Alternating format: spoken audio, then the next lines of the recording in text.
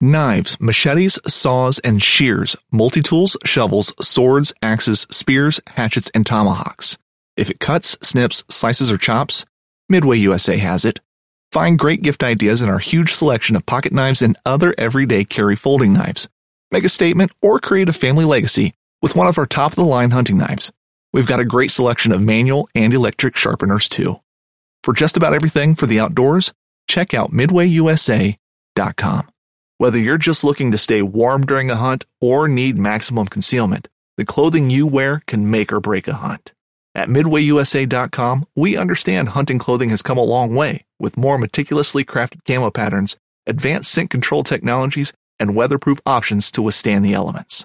Hunters have to wait until their favorite season, but shouldn't wait on gear, which is why Midway USA offers super fast shipping. When you're ready for your next system, log on to MidwayUSA.com. This is DSC's Untamed Heritage. DSC's Untamed Heritage is brought to you by Dallas Safari Club, Conservation Education Protecting Hunters' Rights, Ruger, Rugged, Reliable Firearms, Harnedy, Accurate, Deadly, Dependable, Trijicon, Brilliant Aiming Solutions, Burnham Brothers Calls, Calling Us Calls Made, Texas Wildlife Association, Working for Tomorrow's Wildlife Today, Texas Raised Hunting Products, The Scent Gods, www.trailingthehuntersmoon.com, the Hunter Conservation website. We're now into about a month or so of kind of self-confinement because of the coronavirus thing, and hopefully we're kind of on the backside of it now. It's not going to be that much longer before it gets a little warmer, and particularly some of the northern climes where they're having more problems than we are at the time down here in the south. But the best thing we can do is just kind of stay in and say a few prayers and do our best to try to avoid people as much as we possibly can. Try to stop this thing and get ready for the fall. There's this great time right now to just kind of sit back and relax, and I know there's some difficult times going on, but at the same time you can also take a little bit of time off and kind of reflect on a lot of different things, and really we're still so very, very fortunate, and we've got a roof over our head, we've got water, we've got electricity, we've got a president that cares about the people, and all those kind of good things are going on. So, be thankful for those and look for some of the positive things. Kind of, this time of the year, we're talking about springtime. We're in April, May right now, and are about to be in May. And that's usually a good time when things used to be the fact that you could go bear hunting. Now, if you're like me, I really enjoy bear hunting. To me, it's one of those things. I can remember years and years ago growing up out in the country in a little community called Zimmerzeit, where most people spoke German and Low German, and English was kind of the second or third language kind of thing. But I remember sitting this time of the year and on the front porch, it's starting to kind of warm up during the daytime, and mosquitoes hadn't gotten bad at night, so you could sit out on the porch somewhere. And I used to remember sitting on the porch there at my granddad's place overlooking a little creek called Cummins Creek.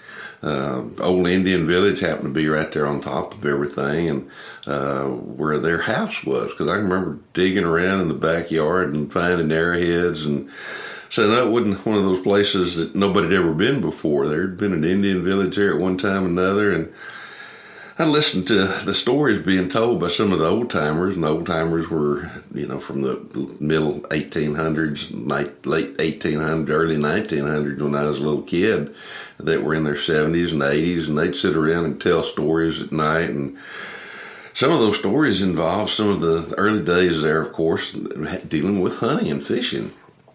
They loved to fish, they loved to hunt. Both those things were very important as far as food was concerned. And we weren't too far from the Colorado River. Now, down on the Colorado River, there used to be a lot of river cane, tall cane, kind of like they see down on the Rio Grande and a few other places. And those river cane thickets were supposedly the haunts of a tremendous number of black bear at one time. And I remember sitting around listening to stories being told about chasing black bear with hounds and dogs. And they depended upon the meat and they depended upon the hides to some extent.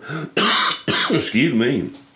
And also they used the tallow or the lard, if you will, to make lard. And they cooked with it, bear grease kind of thing. So black bear, when it comes right down to it, in terms of my family, even though we're basically from Texas, from about the 1830s or something like that, where they were somewhat dependent on those black bear during the springtime and the wintertime particularly. And during the springtime, they hunted them a little bit as well too. And I'm sure they hunted them year round, but I guess part of that came down to the fact that, I come by some of this bear hunting in a kind of an honest way, because my folks from years ago loved to hunt bear as well too.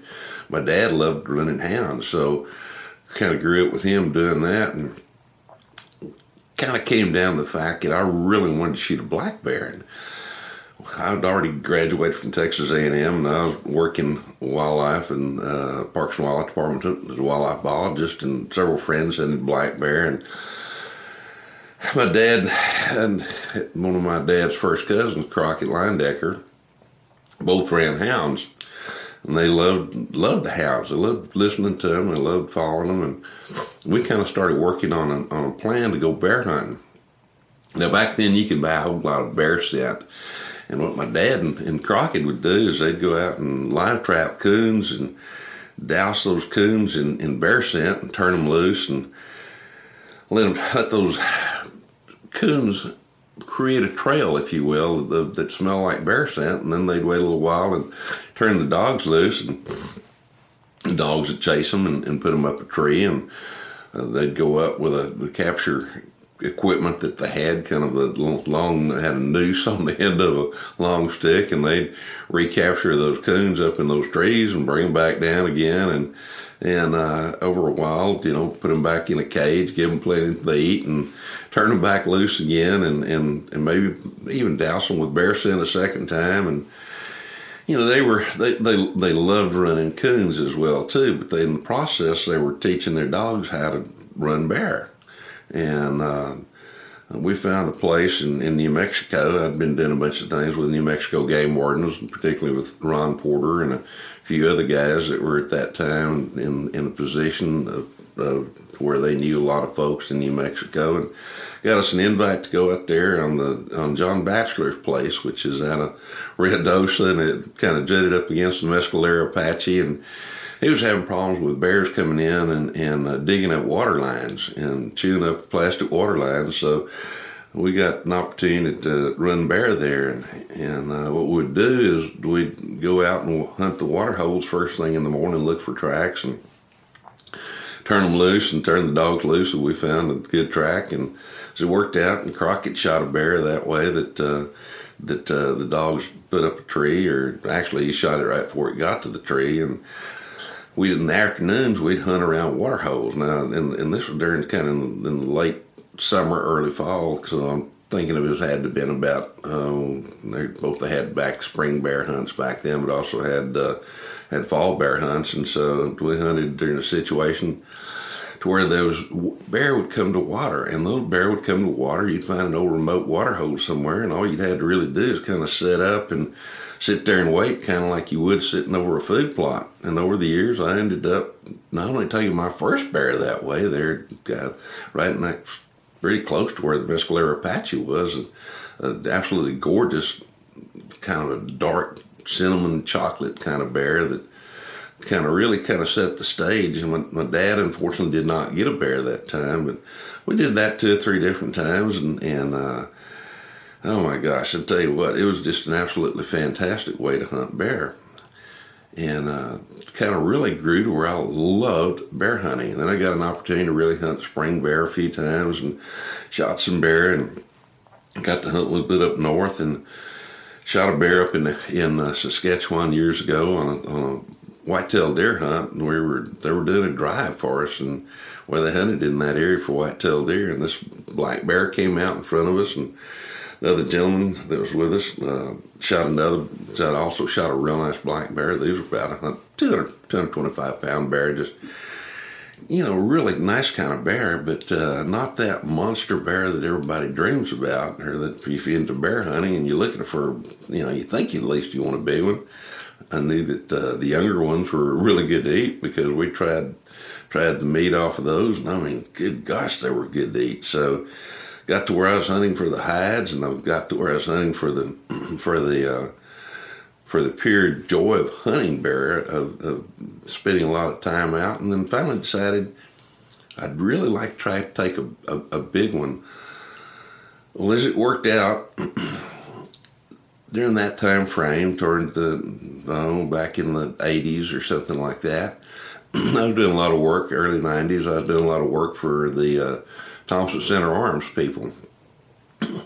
And we developed the Thompson Center Encore. I was the first guy to shoot anything with an Encore, just happened to be a pistol, and we'll talk about that sometime. Shot a really nice moose up in Maine, and a few years later we developed the 209 by 50 muzzleloader.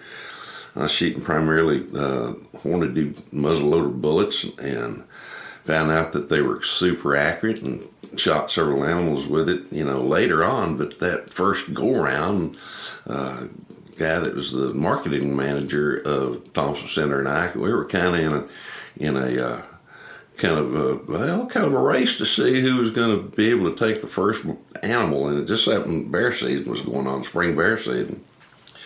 Well, I'd been doing a bunch of stuff and hunted somewhat with the family out of New Mexico, and they also hunted for moose, and hunted for elk and deer and black bear in New Mexico and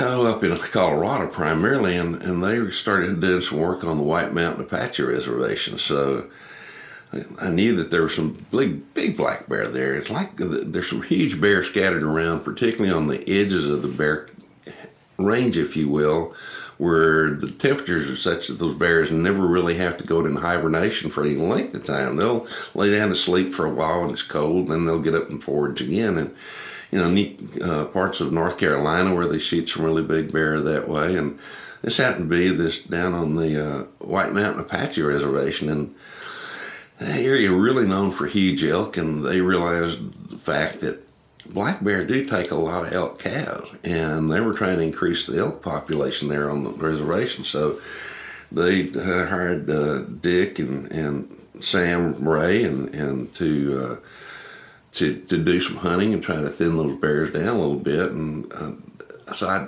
talked to both, particularly talked to Dick about it, because then I'd gotten to be friends, and his son Mike. And I said, look, if y'all ever get in a situation where there's some really big bear or there's some odd colored bear, I said, I've taken several black bear. They're just absolutely beautiful. Taken one or two that were kind of dark chocolate brown. But I said, I really would like to shoot a really big odd colored bear. So they went down and started checking out the reservation, and got a call one day, and it was Dick, and he said, Larry, he said, we found a bear.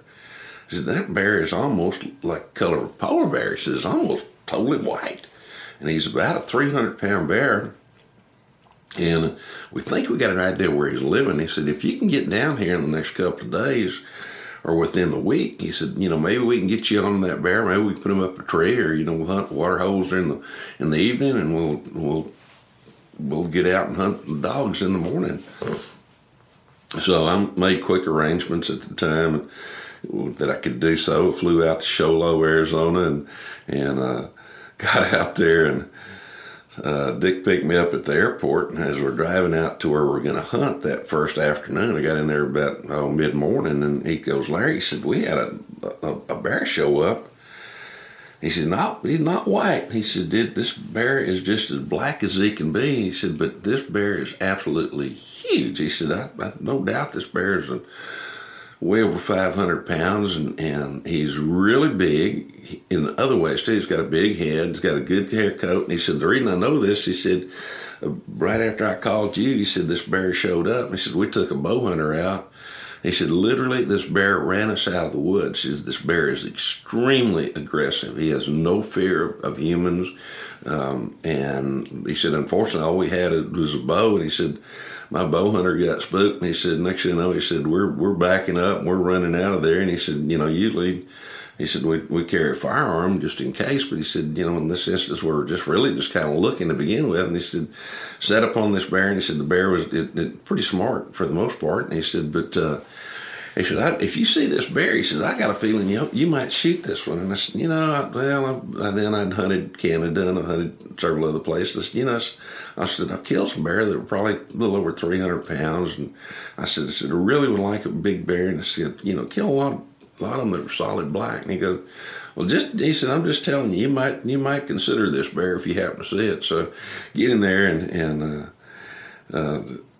his brother Sam was in camp, and we got to visit a little bit. And Sam said, Larry said, shoot that muzzle loader, make sure it's shooting. And so I did, and loaded up 100 grains of Pyrodex and put a Hornady bullet, 250 grain bullet in front of it, Sabo bullet.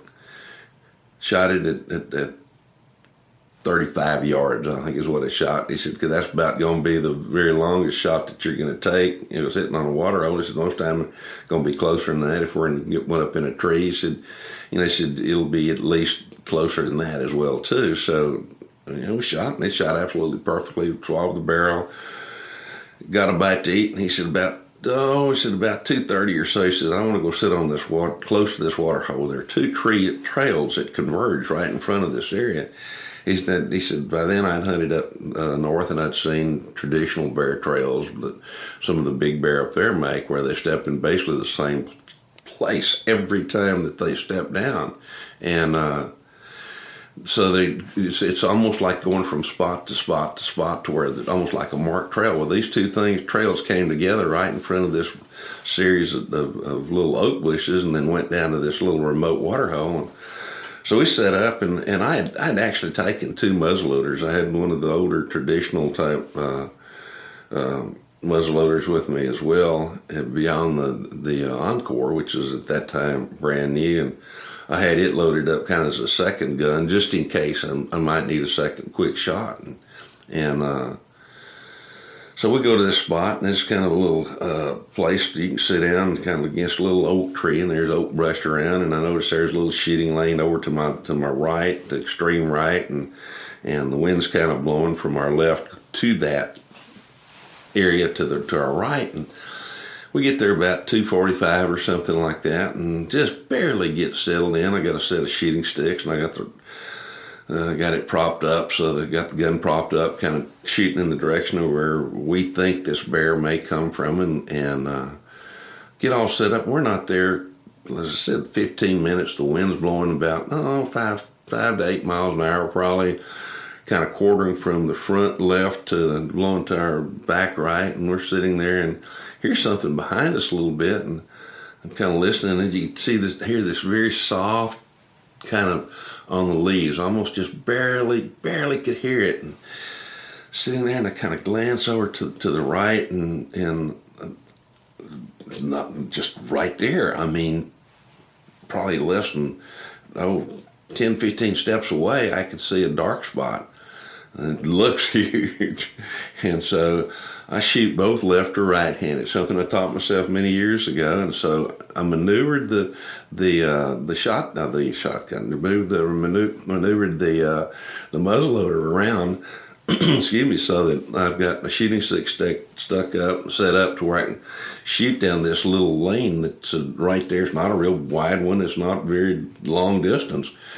And look, and then I can see it is a bear, and it is a huge black bear. And then through the leaves and through the underbrush, I can tell this thing's got a huge head. His ears are hanging kind of on the side of his head, and got a big old divot that runs down the center of his skull, showing he's got big old huge muscles. And I think, man, this is a big black bear. It's a lot bigger than any of them I've ever shot before. And I kind of cocked the hammer and just kind of wait, kind of pointing that gun over to the extreme right, And this animal, now I know he can smell us. There's no question this bear is catching our full scent, and I'm not paying a whole lot of attention to Sam, but I'm paying attention to this bear. And about that time, that bear comes to where that opening is, that little shooting lane that I can see down, and like I said, it's just right there in front of me, this little shooting lane. And as that bear comes around into that shooting lane, he immediately turns, looks right at me. Now, the bear is only about, less than 10 yards away, looks down that alleyway, pops his teeth. I cock the hammer, and here this bear comes. I mean, he's charging full onslaught charge coming from 10 yards away.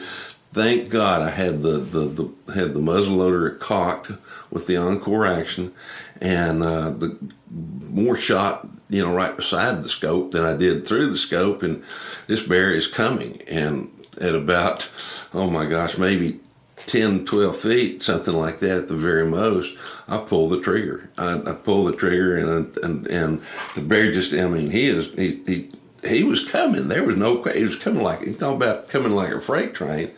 And I shot and trying to hit him in the chest.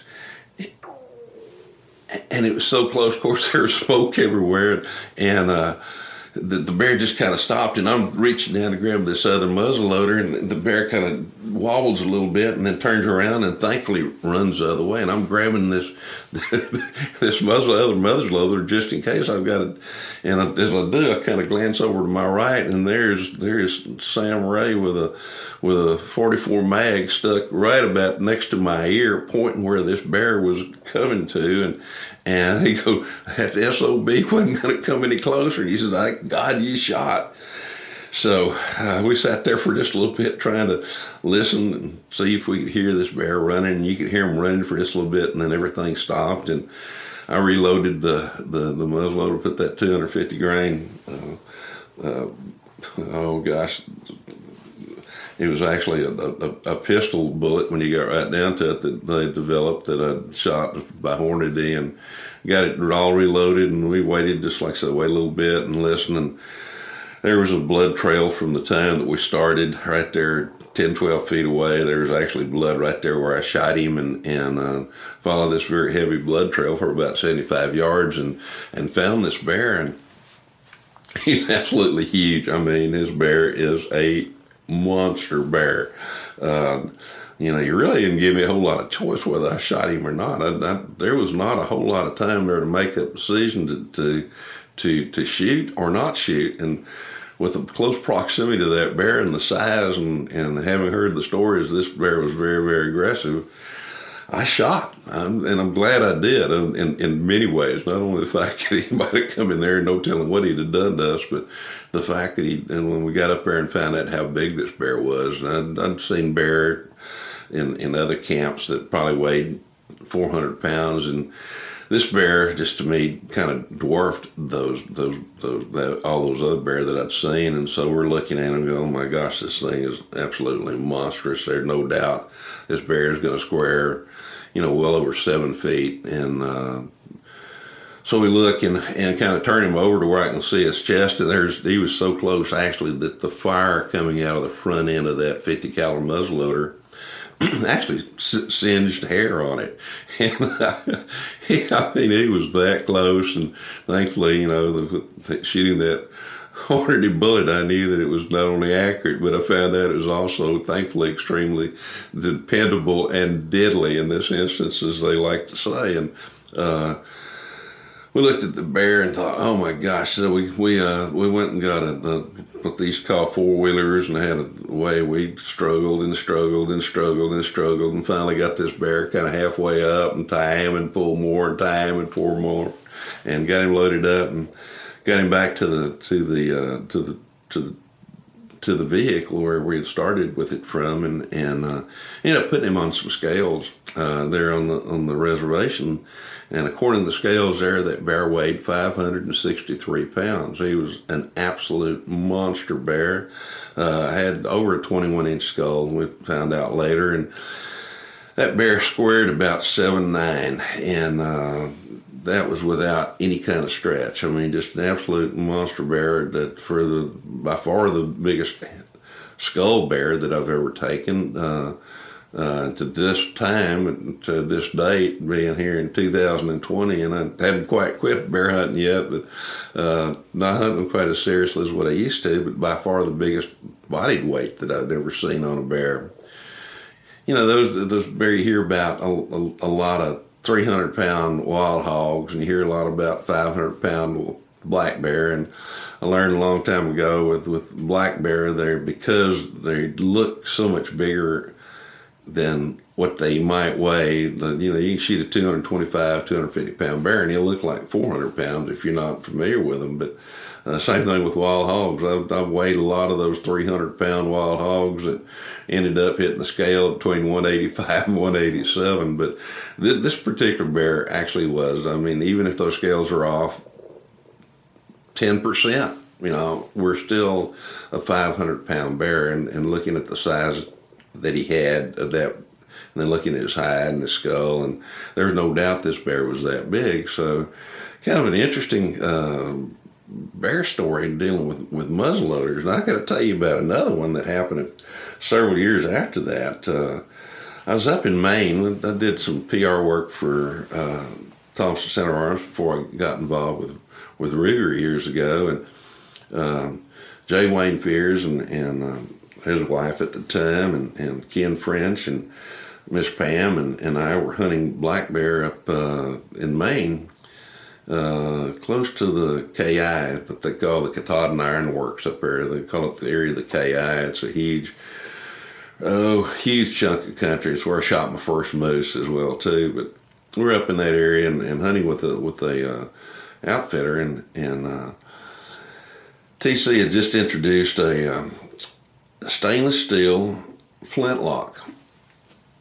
Looked traditional, except it was stainless steel, and you know, I said, yeah, I've never shot anything with a flintlock. I've shot a lot of things with percussion-looking modern rifle or traditional rifles and muzzleloaders rather, and then later the inlines with TC, and then a lot with the MK85 that Tony Knight came up with, but I never shot one with a flintlock. So I went through the deal of learning how to use them, which powders that you use. Use a finer powder up in the pan where the hammer hit the frizzen, which set off the spark, which ignited the powder in the barrel and sent the bullet forth. And so I played around with it there in Ken's camp and got to where I'm feeling pretty comfortable about shooting it. And they said, Larry, we got a spot we're going to put you in this afternoon. They said, it's baited area, of course, and this little old knoll that you're sitting on. You look down in this creek bottom, and the bear, it's just a bucket, 5-gallon bucket, but we filled it up every day, and there's been a pretty good bear in there, and we know there's probably some big bear in there because we had some of the guys that are hunted that area for other things, for deer and particularly for partridge or rough grouse and kind of looking for moose, and tell us they've been seeing a big bear in there. So we're going to put you in there and stay there. And usually anywhere I hunted bear, it is always carried a second firearm just in case, because you never know what's going to happen. So, but if I take one of the Encores or Contender handguns, which I did a lot of hunting with during those days. And I said, bear comes in, I know what I'm going to do. I'm going to put that muzzleloader down, I'm going to grab that handgun and try to shoot that bear with a handgun. And so I thought, I'll just take the muzzleloader, the flintlock. Excuse me. So I loaded it all up, and they dropped me off. I walked in there and sat down, and I'd been there 15, 20 minutes. And off the not too far distance, I can hear old stumps being pushed over. I can hear limbs breaking. I'm going, oh my God, they're messing with me. I'm Ken French, thank bless his heart, he's since passed away, but Ken could be a practical joker at times. And I said, he's out there, beating on things, making it sound like there's almost like a Bigfoot or something in this area. So I'm sitting there, and again, got flintlock propped up on shooting sticks and kind of looking down to where these little areas are, and the sound keeps coming closer. I mean, you can hear it sound like somebody just breaking dead limbs and everything. I thought, it couldn't be a bear, because usually bears try to slip in as quietly as they can, and I have no idea. Well, and I knew there were a lot of moose in that area too, and I thought, well, maybe it's just maybe it's a blind moose and he's running into things. Sitting there and, just kind of listening and wondering what the devil is going on. And about that time, I see a patch of black coming in, and it looked like a pretty good size something black. Finally, this thing steps into the opening just down there, not but about 15 yards down to where this bucket is, where it's hanging. And I look and I go, oh my God, it's a bear. It's a big bear. So I very slowly, as cautiously and quietly as possible, cocked that hammer on that flintlock, and now the bear stepped out, and he stepped up to this bucket, and this is the biggest bear I've ever seen in my life. I'd already taken that bear that weighed 563 pounds.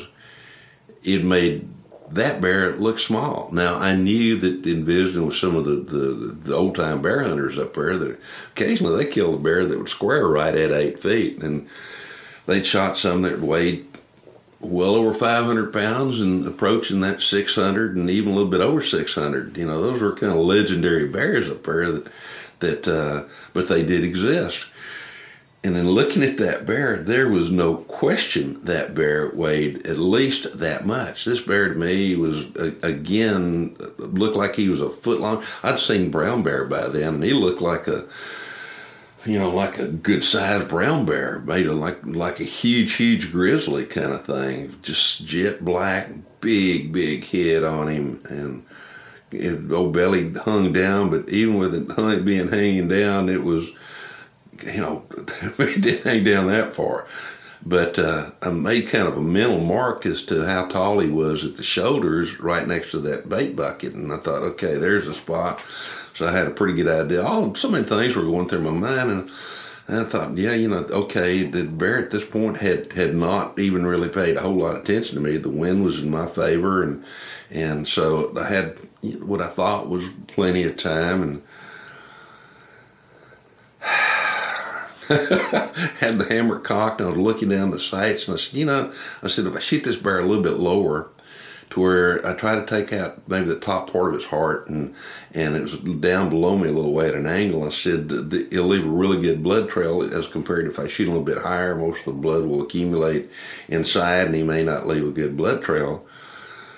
So I've got the exact spot picked out, and I'm excited, but not to the point to where I'm shaking or anything, and I may take a real fine bead and I pull the trigger, and about that time the hammer hits the frizzen and it goes shh.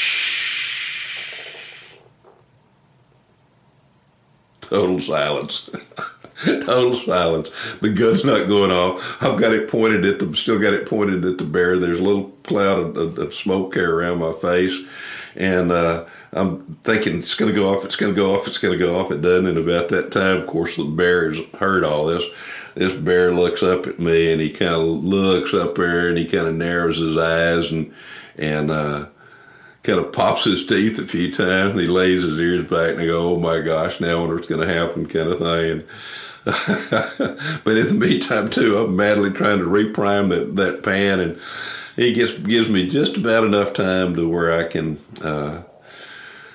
to where I get this pan reprimed, and about that time the bear walks away, and I'm going, oh my gosh, that was the biggest bear I've ever seen in my life. And bear starts walking around just beyond the sight of where I can see, and he is breaking things. He is, now I can understand him being mad, something that's invaded his territory, and he's wanting to get out of there. And any moment I expected the bear to come charging in. Unfortunately, he didn't.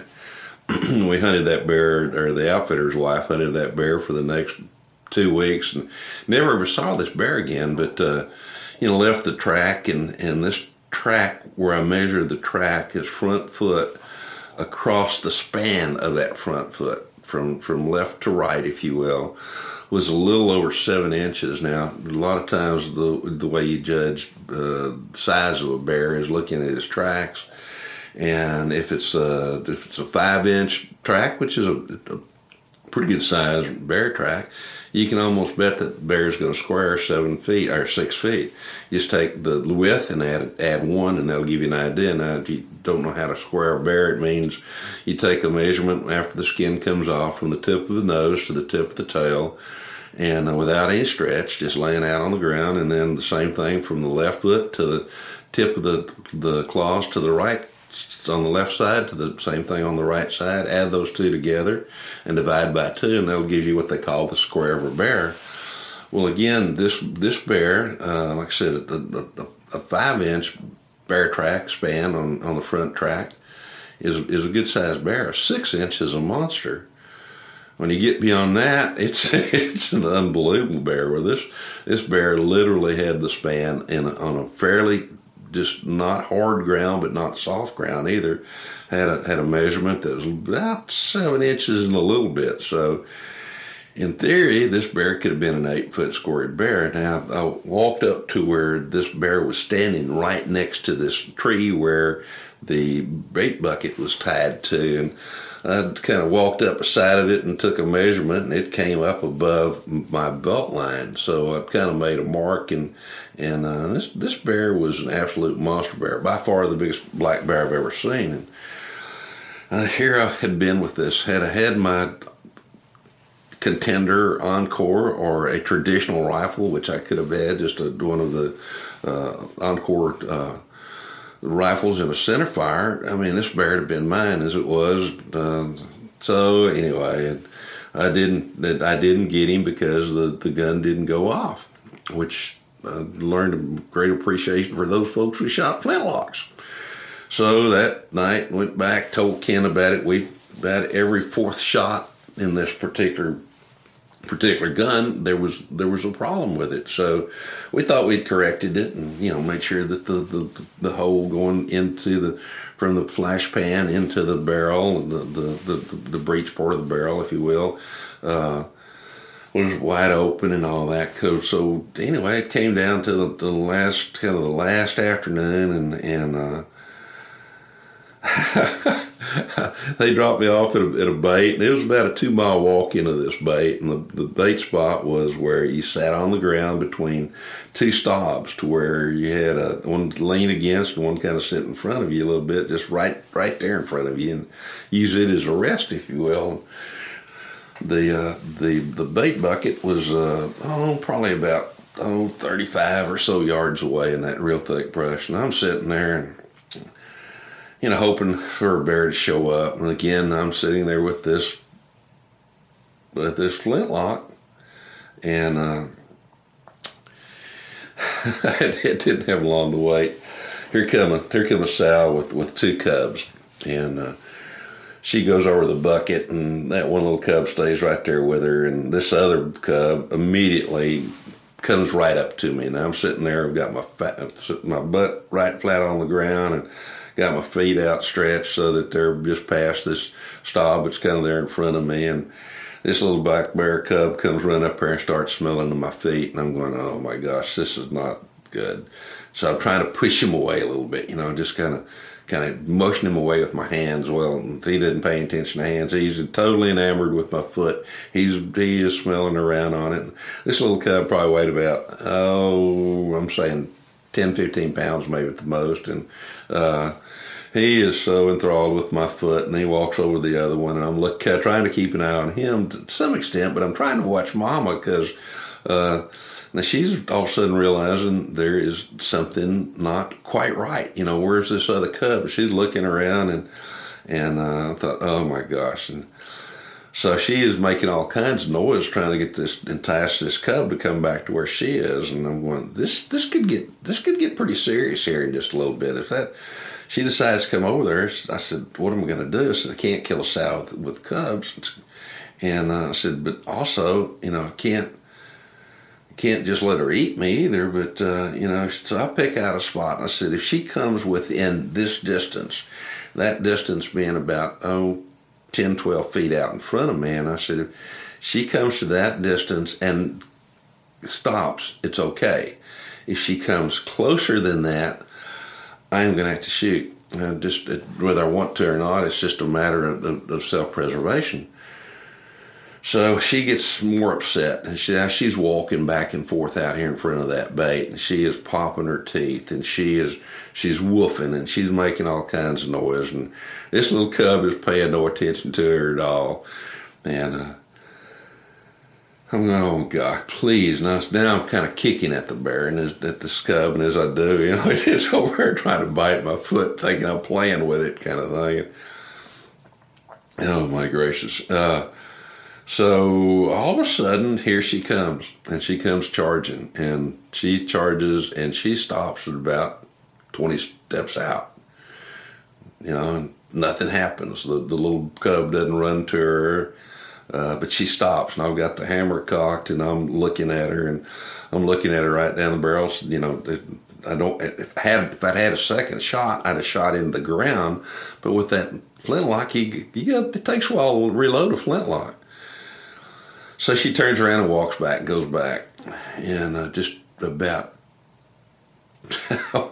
about a minute or so later, here she comes again. This time she comes in. She's got her ears laid back, and she is woofing as she's coming in, and she gets up there within about 15, 16 feet. And now she's bouncing on her front feet, kind of, standing on her hind leg, going up and down and popping. Of course, this little cub still is not paying any bit of attention, and I'm watching her down the sights of my rifle and not shooting, and hoping and praying this little cub will turn around and go away and follow his mama, and she walks back a little bit, and just as soon as she does, here she comes back, and this time she comes to right on the edge of where I know I've got to shoot her. And if you've never seen a black bear charge, you cannot imagine how quick and how fast they come. This time she stops right at that 10-foot distance from the end of my foot, and I'm going, oh God! And again, she is bouncing up and down. She's making all kinds of noise. She's ears are laid back. She's popping her teeth, her jaws, if you will, and I'm going, this cannot be good. I'm not sure what's going to happen next, but I don't want to shoot this bear. And finally, I guess the little cub gets a message, and the kind of cub just kind of waddles back over to where his mama is, and she looks at this little cub and with the expression on her face, just like you would expect your own mother if you'd done something wrong, and you knew it. She scolds this little cub, and she rears back, and she pops him with her foot, and she sails this little cub in the air about almost back to the bait bucket, and then she turns around and walks away. And I'm going, oh my God, thank you, Lord, for not letting that bear come any closer.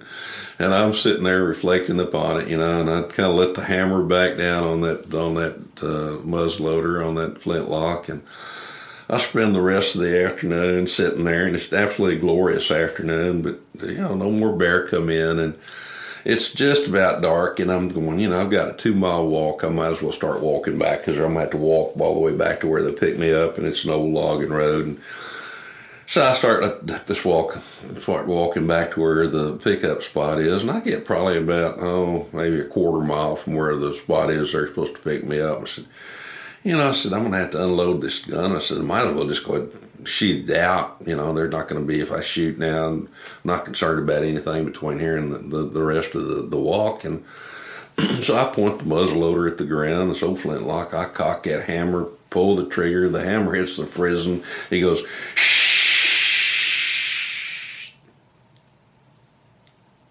Dead silence. And I'm going, oh my God. And then I start thinking about, what would I have done if this bear had come, if it had come all the way in? After that, the hammer hit the frizzen, and then the flash was in the pan. Was it just going to be a flash in the pan, or was there going to be another shot? And I thought, well, I guess I could have tried to shove it down her throat or something like that, because it's about all that I could have done. But, that night I had a discussion with the had a discussion with Ken and Wayne Fears, and we talked about years when the old time mountain men had flintlocks and how dependable or undependable those guns must have been, and how glad they must have been when they finally developed a cap lock system that pretty much went off all the time. And of course, these days we use shotgun primers and all those other kind of things in the inlines, and every time you pull the trigger, there is going to be smoke. But I'll have to tell you, after those two adventures with a flintlock, I gained a tremendous amount of respect for those people that actually did many years ago have to deal with flintlock, because that was the greatest innovation they had at the time. But I'll also tell you that was also the last time I ever decided that I was going to try to shoot a flintlock at anything. So these days I'm so very thankful in the fact that, you know, I've got Ruger rifles they're the best in the world, and I've got Trijicon scopes that are just don't come any better. Of course, still shooting the same Hornady ammo, the Hornady bullets, although now don't shoot them in a muzzle loader anymore. I shoot them in a pistol every once in a while. It was basically the same bullets that I used back then. But bear hunting has been so much fun, and I've been able to take some really big bears. I'll tell you stories from time about some of the bears that we've dealt with up in Alaska, being charged up there by both grizzlies and black bear. But you know, there's nothing wrong with dreaming. And right now, I know a lot of the seasons are closed. Dallas Safari Club, the DSC, if you will, through the DSC Foundation, are working very closely with so many of the outfitter organizations, both here in North America and also abroad, and they do so much to help. And if you get a chance, you know, there are several really good websites. One of the things, of course, we have our trailingthehuntersmoon.com website that can put you in touch with where our shows are aired on YouTube and all these other kind of things, but also put you right directly in touch with the DSC website. And I've been doing a blog there for a little bit now as well, too, that appears periodically about dealing with what's going on right now and some of the things that you can do. But Dallas Safari Club is just such an absolutely fantastic organization. Of course, they're supported in great many ways by Hornady and Ruger and Trijicon and several of the other companies that we deal with, and it's just one of those organizations that if you're not a member, you really need to be. And you can go to biggame.org. That's BIGGAME.org, and see all the benefits and see all the things that are going on there. And you can go to DSCF.com as well, too, which is the Dallas Safari Club Foundation that really is doing so much right now. Both those organizations are greatly supporting what's going on and going to make sure that once some of these seasons that were closed this year come next year, under totally different circumstances, dealing with health situations such as we're faced with right now, but are going to make sure that these seasons do again occur next year, and trying to find different ways to help support those outfitters. Now, I will tell you that if you do have a booked a hunt with an outfitter, and you feel like you can't go this year, be a little understanding. And those guys, you know, it may be a little bit of your money, but those guys depend upon that's their entire salary for the year is the hunts that they do. So be a little understanding, and rather than cancel the hunt, just kind of postpone it for a year, or you know, it's going to be so much better next year when you get right down to it. Think about the bear; they're all going to be a year older, probably a year bigger as well too. And so if you got a hunt, if you're looking at going abroad, you know, consider doing so next year, and just kind of wait there and kind of hope and dream a little bit, and kind of sit around the fire, maybe even the virtual or proverbial fire that, you know, you kind of create in your own office, in your own mind, and or your own home, and tell some stories as we just did about some of the hunts that you've been on. And got to tell you that I love this bear hunting, but you know, I've called bear as well too in the past with my good friend Gary Robertson's Burn Brothers Game Calls, and of course these days with Texas-raised hunting products. We've got scent control so that you don't have to really pay a whole lot of attention to the wind anymore. But all those kind of good things are going on, and those folks are out there. All of our sponsors are out there right now, and they're in the same situation as many of us are. But it's going to get better, and it's going to get a whole lot better this coming year. And if you got a time to, if you're looking for a hunt in the future, let me always suggest, particularly if you're looking here in Texas, to get in touch with the Wildlife Systems with Greg Simons. And again, a great supporter of Dallas Safari Club and a Texas Wildlife Association as well. And again, all these organizations like DSC, TWA, and even some others, they're out there doing an absolutely great job. And show them your support. Right now, too, NRA always has been there for us. Now's a good time for us to try to support NRA when they're having some situations going on, and we know we're going to be faced with more of those kind of things. So, have a good time out there. Enjoy this time what you can with your family. Spend some time on the DSC, or rather the biggame.org, and visit us over at trailingthehuntersmoon.com, and if you want to watch some TV shows, they're there, and just enjoy your time with your family. These are special times in a bad way, but they're special times in a very, very good way. Look forward to catching up with you next week right here, and maybe we'll tell a little bit more hunting stories, and really want to try to get into some of the guns next time, maybe talking about some of the guns that I've used when it comes to black bear hunting, and maybe a few hunting stories too as well. So look forward to catching up with you here next week. DSC's Untamed Heritage is brought to you by Dallas Safari Club, conservation, education, protecting hunters' rights. Ruger, rugged, reliable firearms. Hornady, accurate, deadly, dependable. Trijicon, brilliant aiming solutions. Vernon Brothers Game Calls, calling us calls made. Texas Wildlife Association, working for tomorrow's wildlife today. Texas Raised Hunting Products, the Scent Gods, www.trailingthehuntersmoon.com, the Hunter Conservation's website.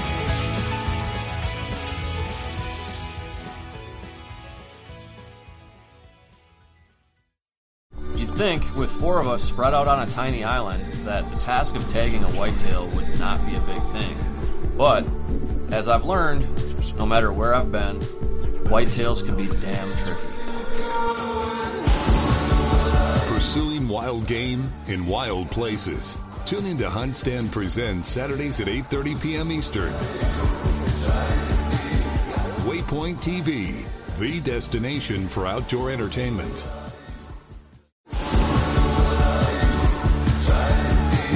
Pursuing wild game in wild places. Tune in to Hunt Stand Presents Saturdays at 8:30 p.m. Eastern. Waypoint TV, the destination for outdoor entertainment.